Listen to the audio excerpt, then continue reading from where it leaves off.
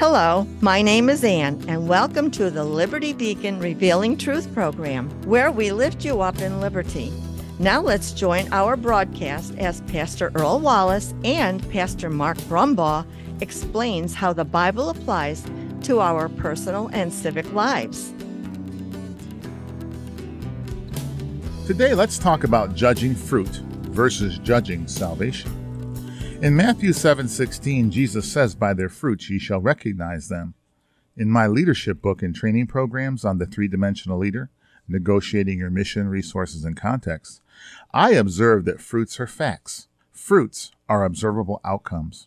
There are three types of people who do not want their fruit or observable outcomes inspected. The first are people who are wrong and don't want to own up to it. The second are people who want to hide what they are doing so no one can expose it as wrong. The third are people who want to keep believing that what they're doing is right, despite what God's word says. All three types of people say, "You can't judge me." They are in denial of how Christ tells us in John 5:22 that the Father has entrusted all judgment to the Son, meaning Jesus. This means that each of us will stand before Jesus to give an account of our behaviors. Let's read what Matthew 7:1-6 actually says about judging. "Judge not that ye be not judged. For with the judgment you pronounce, you will be judged. And with the measure you use, it will be measured to you. Why do you see the speck that is in your brother's eye, but do not notice the log that is in your own eye? Or how can you say to your brother, 'Let me take the speck out of your eye,' when there is a log in your own eye? You hypocrite! First take the log out of your own eye, and then you will see clearly to take the speck out of your brother's eye. Do not give dogs what is holy, and do not throw your pearls before pigs, lest they trample them underfoot and turn to attack you."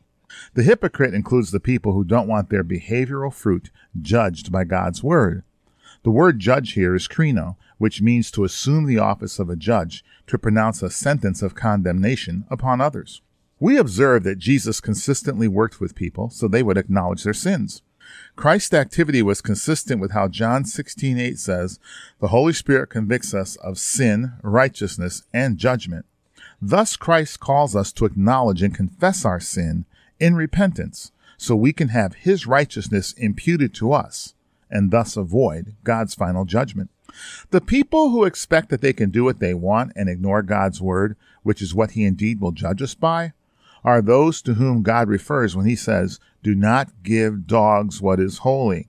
The people whom God refers to as pigs, they trample underfoot the pearls of wisdom and truth we deliver to them from the word, God's word. If they turn to attack us for doing so by saying, "You can't judge me," my response is, "I am not judging you. The word of God is doing so, for your own benefit, by the way."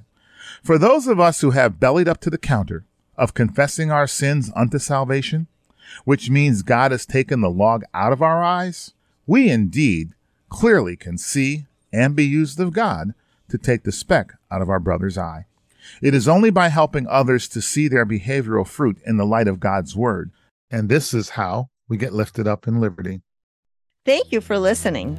We hope you will join us in fulfilling 2 Chronicles 7:14 by repenting and turning to righteousness through Jesus Christ, so God heals our land. For more information about how the Bible applies to every aspect of life, including civics, visit us at libertycfchurch.org. You can mail us at P.O. Box 235, Latham, New York 12110.